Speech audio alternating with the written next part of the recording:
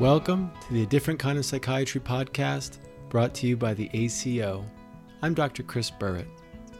Our podcast is now available through Audible and Amazon Music. Both of these apps are also a place where you can write a review. I hope you'll consider leaving a review about what you enjoy. The best way to help the ACO spread its knowledge is by letting others know about us. Each month, we feature a case presentation, interview, or discussion by one or more of our doctors who practice a different kind of psychiatry. We're interested in your questions and comments, and I would love to hear your feedback. Send an email to aco@orgonomy.org. If you're interested in attending one of our webinar presentations, you can meet the doctors and join in on a discussion afterwards. You can connect with us and learn more at orgonomy.org or adifferentkindofpsychiatry.com. This episode features the audio from one of our webinar presentations where I presented the case of Barry in my first appointment with him. I decided to present his case because working with him helped me to be clear about the need to address a patient's health as well as his problems and pathologic tendencies. Also, because our first appointment was so moving for us both. Following the presentation, Dee Apple, PhD, and Jackie Bosworth, MD, joined me for discussion with questions from the webinar audience.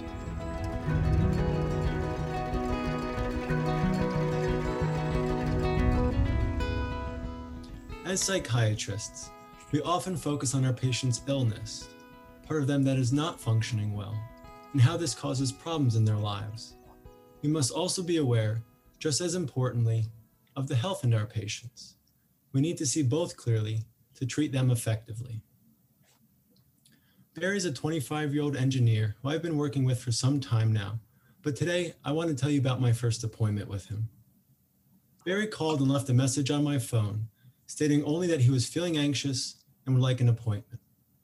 I called him back and asked to hear more about what was bothering him. Dr. Burrett, I've been feeling anxious, I don't know why. I can feel my heart race and I feel tense.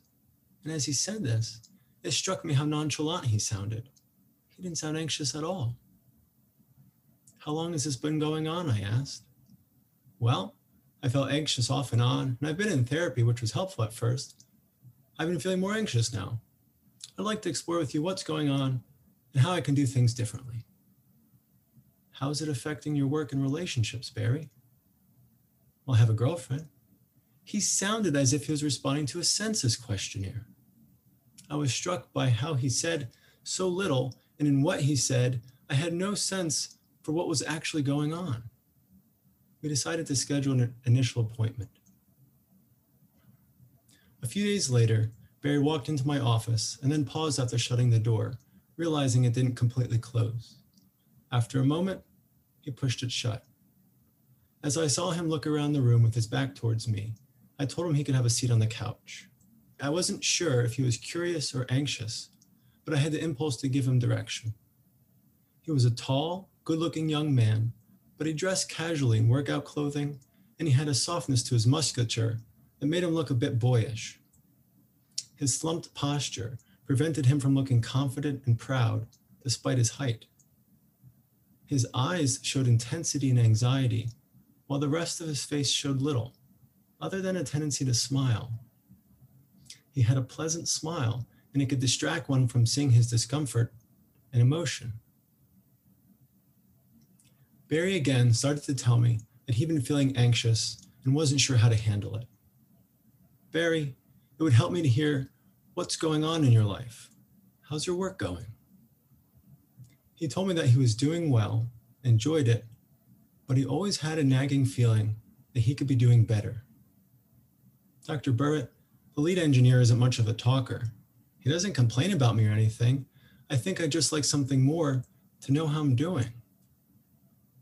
Then Barry paused for a moment, and he looked at me in a serious manner. Feedback goes a long way for me. Barry, you mentioned your relationship briefly on the phone. Can you tell me about this woman? What's her name? Her name's Maria. We recently moved in together. I didn't pick up on any emotion, but just a change in volume. Barry moved in with his girlfriend of 2 years, and the relationship was deepening. They'd begun to speak of marriage. Dr. Burritt, I'm more anxious than ever. What do you mean exactly, Barry? Sometimes I can't stand to be around her. I feel physically tense, unsure of what to do or say, as if I'm a bother to her. And as I listened to him, I watched as his body became more tense and his eyes widened. Maria is patient and understanding, but I don't know if we've made the right decision. And as he went on, it started to feel less like a discussion and more like a monologue. Should we have really moved in together? Was it too quick? What if we break up? And as he spoke, he appeared less tense and less present. He was intelligent, and he could think and think and think, thereby losing touch with his feelings. As I listened to Barry discuss his relationship with his girlfriend, I had an inkling of his depth, but I didn't feel it in a visceral way. It was as if it was buried below all his thinking. He told me how actually Maria had wanted to move in sooner, but they'd actually only done so recently when he finally agreed.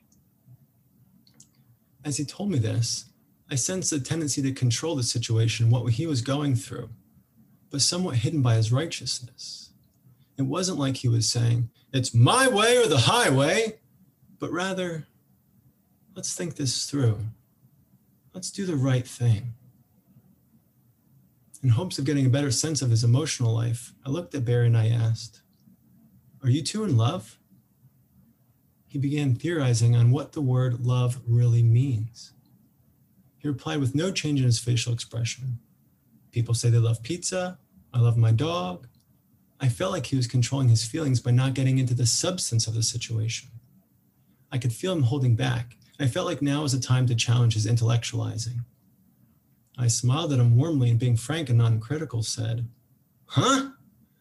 Barry, what do you feel? What's in your chest when you're with her? What does your gut tell you? I feel like it's an honor to be with her. She's special. I was struck by the absence of pure emotion. He mentioned that in a prior relationship, he had felt in love, but then the relationship didn't work out. In essence, he had made a mistake. He didn't say so, but I had the impression that he gave into his emotional side with this woman, and he felt this had been their undoing. This reinforced the sense I had that he was actually a deeply emotional person, sensitive and with depth, but I couldn't see it and I couldn't feel it. Where was his feeling, I thought to myself. He had characterized his interest in therapy as almost an intellectual pursuit. At first on the phone, he had spoken of a problem he wanted to address, but he wasn't aware of what truly was going on with his emotions. Barry, how do you feel about the possibility that you and Maria turn out really well? I saw his forehead wrinkle, and he was a bit taken back. He paused, though, and then responded with an air of indifference. Things could always be better. You mentioned your doubts and your concerns about things not working out, Barry. What if they do work out? How would you feel about that? I could feel him dig in. I have high expectations for others, but especially myself. Things could always be better. I looked at him and said, Barry, I know I just met you, but I think you can handle the pressure. I saw a subtle change in his eyes, but it was only there for a flash. What are you feeling? I feel like you get me. I feel like I could cry. His forehead relaxed, his face flushed, and his mouth opened slightly. I thought for a moment. Here was this good-looking, hard-working, decent young man who just wanted to do right by his girlfriend. He was afraid he couldn't cut it. He didn't realize how decent and good he was because nobody let him know, or perhaps they did, and he couldn't hear it. I looked at him and said, Barry, you're doing a good job. He began to cry softly, allowing a few tears to fall. After a few seconds, he got up, plucked out a tissue, and wiped away his tears. You don't have to wipe anything away. It's okay. As tears continued to fall from his eyes, he looked at me and said, "This is only our first appointment." He wiped his eyes again, and his smile appeared with a chuckle. I chose not to laugh with him at this point. It would have allowed him to get away from his serious love feelings and his deeply felt responsibility to his girlfriend. "Barry, Maria is lucky to have you." And with that, he began to sob. He sobbed and sobbed. His chest heaved and tears poured from his eyes. And Barry was no longer stuck up in his head. He was in touch with himself and with me.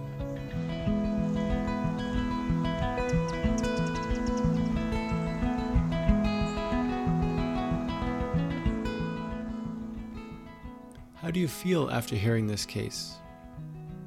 What do you think? When I listen to this description of our first appointment again, I'm reminded about how responsible and genuinely decent Barry is. He's a good guy. It also reminded me of a patient I'm working with, who needed to hear that part of why he was struggling was because of his acutely sensitive and healthy perception of the world around him. Sometimes it was too much to bear when he saw or heard something disturbing or sickening, but this experience was a sign of his health, not of something being wrong with him. Now let's hear the discussion. I see we already have some questions from our audience, and I hope we'll continue to get more. Here's the first one. Dr. Barrett, the title of your presentation is Identifying the Health in a Patient. I don't hear many psychiatrists or therapists speaking about a patient's health. How do you define health, and why is it so important when working with a patient's problems? That's an excellent question. So when we speak of health, we really mean being able to tolerate spontaneous feelings and sensations. So being able to contract and expand spontaneously. And so when Reich did his work many years ago, he identified being able to fully give in the sexual embrace. And we mean that, but we also mean being able to fully express oneself and fully feel what's going on in one's body and in the environment around them. And what I would add these days, probably more than ever, is to know when to express one's feelings. So it is healthy to be able to hold on to what one is feeling and to know when to express that, the right timing. That's something that we've, noticed as society has changed and people are more likely to express anything. But when we talk about health, we mean any impulse that comes from our natural core, our healthy nature, and allowing that expression and not letting it become distorted by any kind of armor that we may have. I have one thought about it, which strikes me that as far as I know, I think orgonomy is the only, or at least one of the very few systems of thought about psychiatry where there is a definition of health, as opposed to what most other systems do is link a lot or list a lot of problems, and then health is basically the absence of those problems or not many of those problems, as opposed to stating clearly, like Dr. Barrett just did, what health actually is. So I think that's a very important difference. Right, it's more than the absence of symptoms. And I think as medical ergonomists, we have a roadmap that can mean all the difference for our patients beyond just getting rid of symptoms. So for Barry's situation, if we talk about emotional expansion and contraction, he was having difficulty allowing himself to expand, to feel the pleasure of his deepening relationship.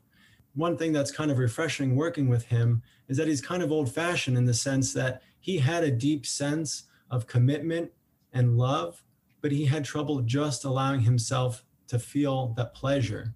Responsibility before pleasure, for instance, where now as we see society change, it almost becomes the reverse. If we talk about emotional expansion and contraction, that's where I saw Barry having difficulty. Another question from our audience. Dr. Barrett, you mentioned more than once what you felt or what you didn't feel in your description of your first appointment. What is the significance of the therapist feeling in therapy? So I think oftentimes in therapy, a psychiatrist's own feelings are probably the most important at many times. So with Barry, what stood out to me was that I couldn't feel very much about what was going on, and I wanted to make sure we could have some connection. So it was more important for me to have a shared emotional connection than to find out more details about his work or his background, his childhood, his education, or even the details necessarily of the romantic relationship, but just to have some sense of where he was emotionally. And what I picked up on was he was a little bit controlling in a sense that he limited what he shared. The amount of information was really stood out. He said very little. And then with what he did, he only started to show some of that actual anxiety, some of that tension when he began to speak of his relationship. And that allowed me to know that we were going in the right direction. You know, for instance, if we say work and love are two important functions of a person, I picked up that his work was important, but it was his love relationship that brought him into the office. And then as I could see his body change, you know, his eyes, there was a flash. It wasn't obvious what it was, but I had a sense that we were moving in the right directions with my questions, and that kind of helped guide me. And then as I could actually feel him, you know, feel some of that softness come out, it confirmed, you know, some of my initial guesses in a sense. Thank you, Dr. Barrett. Dr. Apple, actually, one thing I was thinking, so that was with Barry, but then you could also say it's important to be in touch with your feelings, because someone can express something, they can express sadness or crying, and that may actually not be what needs to be expressed at that moment in therapy. That actually may be a defense against other emotions. And so if we're not in tune or in touch with that sadness, something feels off, that's a sense that maybe it needs to be stopped, or we need to clarify something, because we need to know if an emotional expression is a defense or a natural healthy impulse that needs to be allowed to come forward. So I think that didn't come up in Barry's situation, but I think that can be very important in other situations. Yes, if you were just as up in your head, so to speak, or intellectual as Barry was, there'd be no way that you would be able to make that kind of distinction about his feelings. Correct. Speaking of which, here's a question that fits right into that point. You described Barry as prone to intellectualization or thinking a lot. Do you come across that with other patients? Why is that a problem? Dr. Bosworth? Yes. So feelings and emotions are over and over again shown to be key determinants in affecting change. Understanding why often serves to dismiss the behavior or the feeling instead of making contact with it. So, for example, a patient of mine said to me, "Oh, I have those negative thoughts about myself because my father always told me I couldn't do anything right." Now, that might be 100% true, but it doesn't help the patient to stop putting himself down. And once he was able to make a deep gut level connection with how utterly miserable and furious it made him feel in his life, then he was able to change. Then he was able to stop that behavior. Here's a new question from the audience for Dr. Barrett. Dr. Barrett, thank you for offering us this moving case vignette. You mentioned a healthy core in your response to the first question. How would you define what is a healthy core? So when we talk about a healthy core or one's nature, so for instance, when we talk about the three layers of a person, we talk about their healthy core or nature, their secondary layer or character, and then their facade or their superficial layer to the world. When we talk about their nature, we talk about whatever it is, their protoplasm that they were born with, and whatever features comes along with that. And so it doesn't mean when we talk about health, it's this ideal that is actually different for everyone. It's not there's this healthy person, but the health in all of us can look very different. So, you can have a very driven man who's capable of leadership and taking control, and that can become twisted, and he can become pushy and unyielding. And so part of his healthy core is being able to take charge and to be able to retain a charge, to be responsible for whatever he is in charge of. So when we talk about a healthy core, we really mean whatever any individual has inside of them that they were born with and that needs expression. And oftentimes when a patient comes to us with a complaint, it's related to their health. So for instance, Barry had a deep sense of responsibility, and there's a lot of health in being responsible, but it could become twisted where the responsibility became a burden and interfere with him just being able to enjoy his relationship. So maybe Dr. Apple, you could add more, but I mean, it's different for every person, and it's whatever healthy impulses can come out. Actually, there's another question that fits right in there, and I can add that and we can all talk about it. Dr. Barrett, you mentioned how responsible Barry was. What are some other traits or qualities you think of as indicating more health in a person? And can you also address how those same qualities might get in the way of the person's health?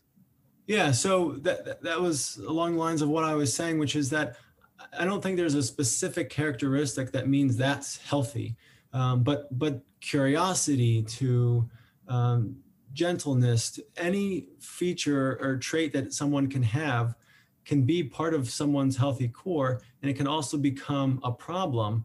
So for instance, like I mentioned, if someone's driven, their drive can interfere with their relationships, but it could also allow them to be capable of doing tremendous things. Someone who's kind and mild-mannered, that can become twisted, and they can become unable to exert their assertiveness or their healthy aggression. But there are some people who tend to be more mild-mannered and more driven and excitable. So it's really different for each person. So the point is that health does not look the same for different individuals. It's just as varied as the number of people that we meet. I think it's interesting to extend what you're saying to sort of the realm of relationships and couples too, because a lot of times a person can have a certain trait that might be a very healthy trait if they're able to find the right person who can receive that and encourage that healthy trait, as opposed to ending up with someone who might actually take advantage of that trait. Using your example of someone who's really responsible, you always hear they're givers and they're takers. And a lot of our patients, I find in couples therapy, end up with someone where one person is really giving a lot and spending a lot of their energy attending to the other person's health and problems, but the other person doesn't meet them in a sort of a mutual way, mutually satisfying way. And that becomes part of the issue in either one of their individual therapies or the couples therapy. It really works well when someone obviously finds someone who can receive the healthy traits they have and bring those out in the right proportion, that's in a way that supports their partner's health, without meaning or without taking advantage of that, whether they mean to or not. Yeah, I like the way you put that. And, for instance, if there was a situation where there was a giver and a taker, the responsible one may be stuck in that role with someone who's a taker and just fit into that. And it would maybe prevent him from trying to step out of that and not be the responsible one. So it would take a lot of work for both of them because they would both have to be addressing part of themselves in their relationship.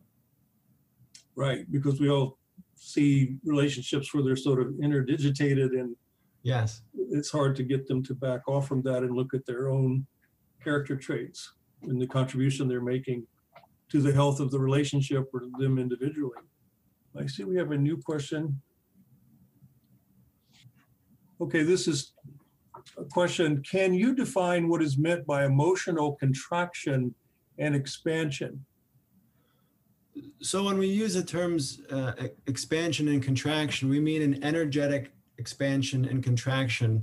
And the way we perceive expansion and contraction is what we call emotions.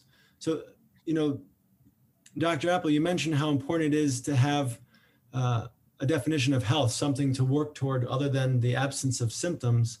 I actually think it's very helpful to have a definition of emotion that I can use. You can look up definitions of emotion and they can be varied and tend to be intellectual actually, and can be confusing. But to know that there's an emotional and energetic contraction and expansion that you can feel in your body and that you perceive as certain emotions, and certain emotions are contractive emotions and others expansive.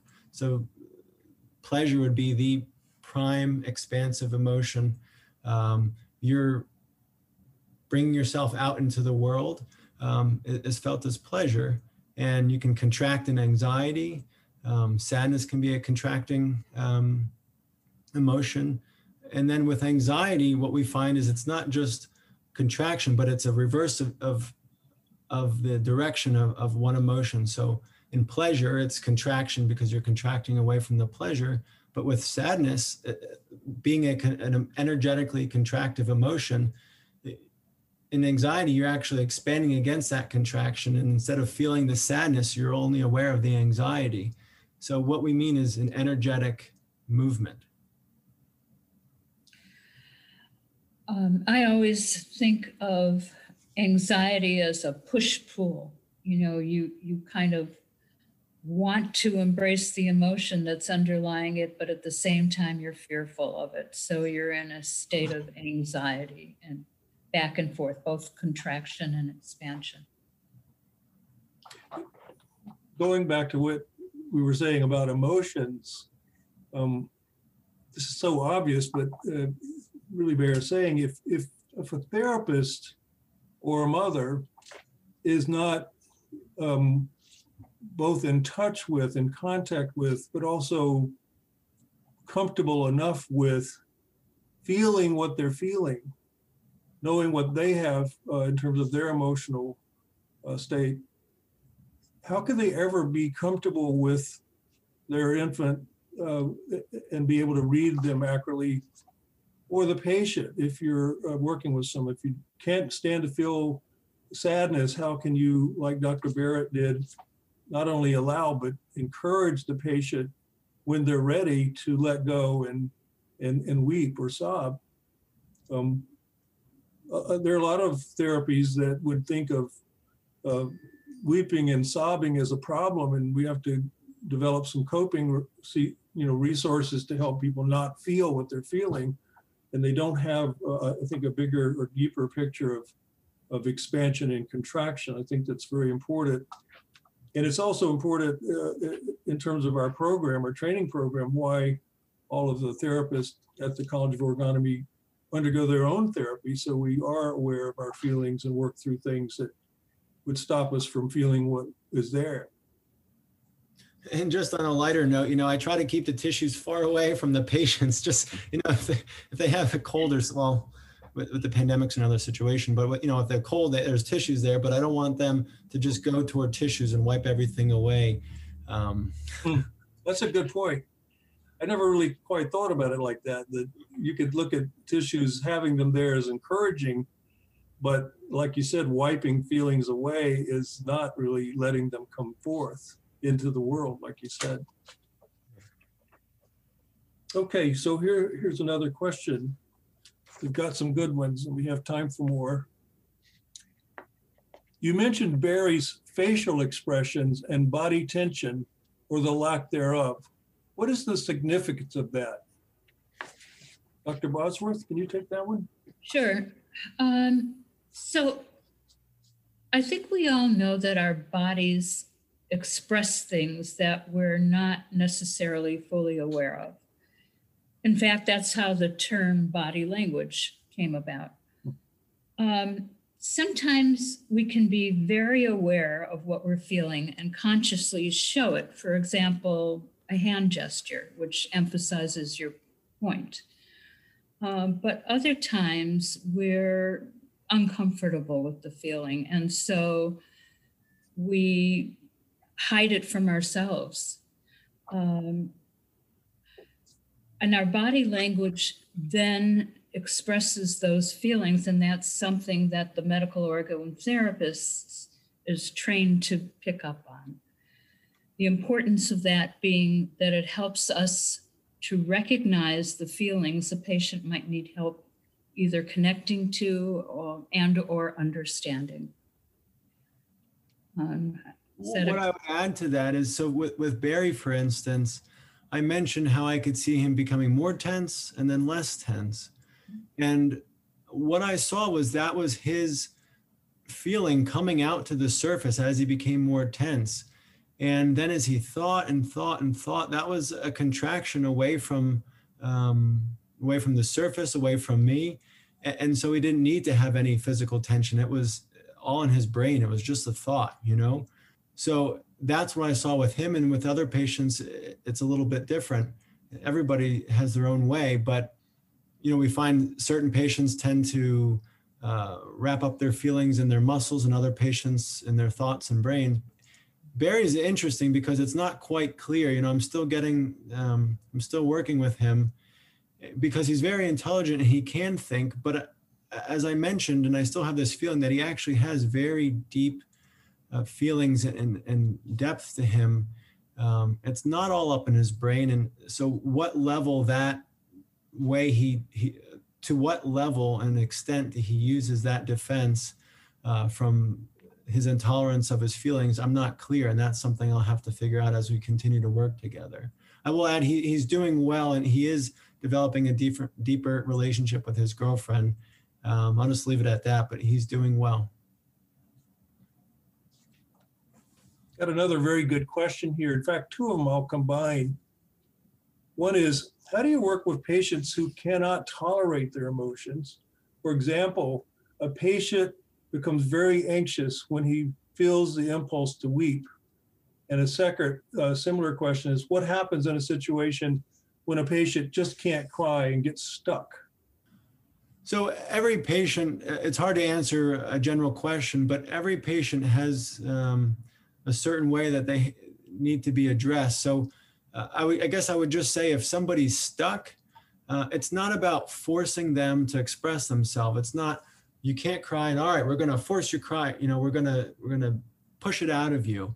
But for that patient, if they're stuck, it's addressing whatever the barrier is that allows that emotion to come out spontaneously.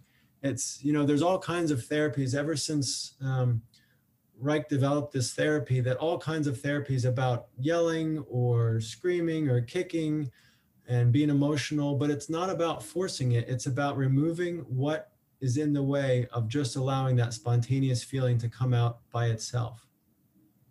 And sometimes it seems like just being able to feel what the patient is feeling and maybe resonate that in your own feelings somehow communicates something to the patient that's different from most things they've experienced in relation to those feelings in the past, and helps them soften and move towards opening up and expressing those feelings without doing anything. As Dr. Chris has said many times, don't just do something, stand there. I think that's very helpful. Yeah, or a human being, not human doing, you know? I think also just knowing where the patient is and what they're able to handle is so very critical, because You never want to push somebody beyond what they're able to deal with. And at the same time, you see all these things when you're working with the patient and you almost want to reach out and grab it. But just being in the moment and reflecting back on what that patient's feeling at that particular time with your own gestures and your own intonation can really help a person move in the direction that they want to go in. One thing I was just thinking that I would add, if someone says or you have a sense that they can't tolerate their feelings, the details matter. So if somebody's telling you that may not be true. They may feel that they can't tolerate that. They may be afraid of expressing that. And that's where it comes down to the patient, the doctor really knowing the patient to know whether they need to be encouraged and take a chance, or if their perception is accurate and it just needs to be allowed to stay where it is. And maybe it just is going to be some time. Every situation is different. And then when we talk about, different layers of a patient's emotional structure, sometimes you have feelings, for instance, that you cannot express something. If, you may be frustrated that you cannot cry and get relief. And that frustration has to be dealt with first before you can get to the underlying emotion. I love these questions we're getting. Here's one. How would you work with a teenager or a preteen when you try to identify the teen or preteen's health? Dr. Bosworth, do you want to start with that one? Sure. So people are people. There are certainly unique things about an adolescent or preteen that in some ways make it easier and in other ways make it more difficult. There's certainly hormonal things that make charge, we talk about expansion and contraction, make it more intense. And sometimes that makes it easier to reach because it's right there on the surface. You see it. Other times, teenagers are shut down against the world because they're not adults and they're not children. And so they're in this sort of nether zone where they don't know how to take what's coming at them. And that makes it harder because it's more difficult to reach. But the bottom line for me, at least, is, and I think for orgone therapists, is that we take what we see and we work with what we see. And observation is the key in that. And you treat an adolescent or a teenager the way you would treat any patient coming to you, other than somebody who's pre-verbal, like an infant. I think by allowing an adolescent to know the reason that things are so difficult, first, there's two things. First, it's just hard to be a teenager, and for them to know that there's an adult who gets that and can allow themselves to remember anything of their own adolescence and how difficulty puberty and that transition from dependence to independence is, I think can go a long way. But also to know why they're having, or how they're having difficulty is based on their healthy emotional impulses of their sexuality that's blossoming, their work function. There's a reason they're having a hard time. And for them to know that that's in some ways because of a good thing, that they have some sense that they want more and that they want to be satisfied, I think that can go a long way for an adolescent who's struggling. One audience member said, Dr. Barrett, I really enjoyed hearing how you connected with Barry about his fear of things turning out well. Does that happen often with patients? So I actually have quite a few patients who, in the beginning of therapy, that's part of what's going on with them. But I would say more broadly, I think we all can have a degree of difficulty completely allowing ourselves to give into emotional and our emotions and sensations spontaneously. That is why, again, when Reich made his discoveries, he found that people who did well were allowed to give into themselves and give into their partner in the sexual embrace, because that's just the ultimate expression of spontaneity and feelings, sensations, and emotions. So I guess I would say, yes, we all have it to a degree, but I do have patients who, for instance, their chief complaint or an initial problem is having difficulty feeling pleasure. And then there's the extreme example of masochism, someone who's completely has difficulty having any kind of expansion. But I've come across it pretty frequently. Dr. Bosworth, Dr. Apple, what? I think just about all of us have some, I guess you could use a word like homeostasis, or some level of functioning where we are most comfortable, perhaps, but with problems and limitations. And as we start to make progress and things start to go better for our lives, we actually come up against the limits of what we can tolerate in terms of pleasure. And I've always found it very interesting when I'm talking with a patient and everything is going very well, but they have this terrible sort of, vague feeling of anxiety. And they really can't put their finger on what's going on. And we go through all the things that have happened and some of their older patterns. And, is this happening? No. Are you having trouble with this? No. Are you sleeping okay? Yeah. So everything is going really well and you're very happy with your partner. Oh, very, more than ever. Your relationship, your intimate relationship is still being very satisfying. I can't even stand how exciting it is. Oh, and then to mention, sounds like you feel uneasy with how much satisfaction you're getting. And it leads to whatever's there. Some people will feel like they don't deserve to feel this happy. How can they be this happy when other people aren't, or whatever is there. But I think we're probably more used to thinking about avoiding pain, which we do, but I think a lot of times people avoid pleasure just as much or just as strongly. Here's one. Pointing out a patient's health to the patient versus pointing out the pathology or blocks. What is the functional difference?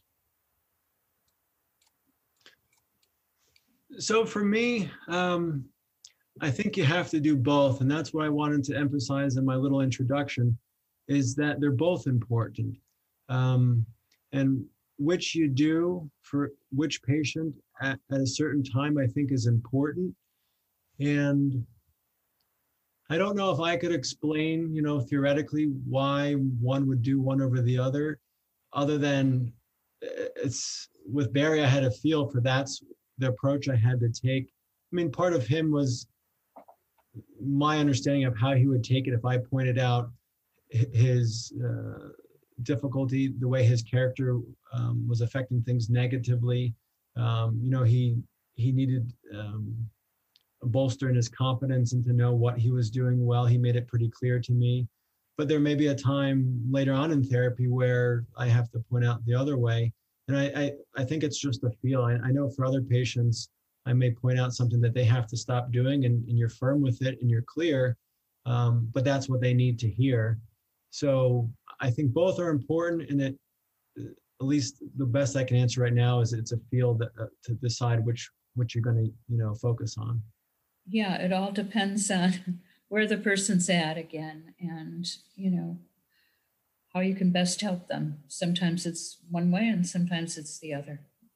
Yeah, I mean, the question, what is the functional difference, actually implies the answer that, when we think functionally, we're looking at the effect of what we do, not the plan or the mechanistic way one might go, asking how many questions about health or how many questions about blocks. It really depends on where that patient is, what helps move them towards opening up and going deeper. When I chose to pick this topic, identifying the health in a patient, there's a movement of positive psychology. And I think part of when people talk about the stigma of mental health, that's what they're speaking to, is that there's more to it than just problems. But I think even deeper than that is just recognizing that we all do have a healthy nature, and to make sure that we're clear on that and to identify it in the patient can make all the difference in their therapy. It's not just identifying their character and how things become twisted, because if you are aware that things are being twisted, it helps you actually be clear on what their healthy nature is, whether that's the bulldog or the antelope, however they came into this world. I think allowing the expression of that makes all the difference for our patients.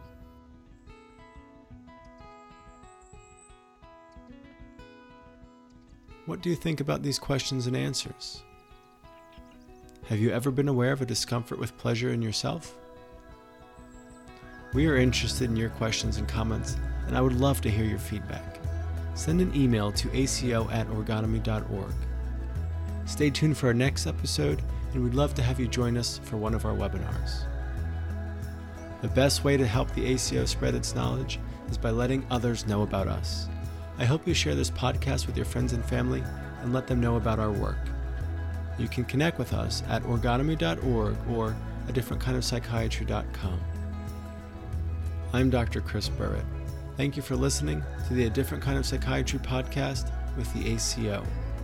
Since 1968, psychiatrists affiliated with the American College of Orgonomy have been helping patients discover greater satisfaction, health, and overall well-being in their lives. Whether patients suffer with mental illness, struggle with addiction, or feel unsatisfied with their work lives or relationships, medical orgone therapy, as practiced by the physicians at the ACO, offers a way forward, often without the use of medication.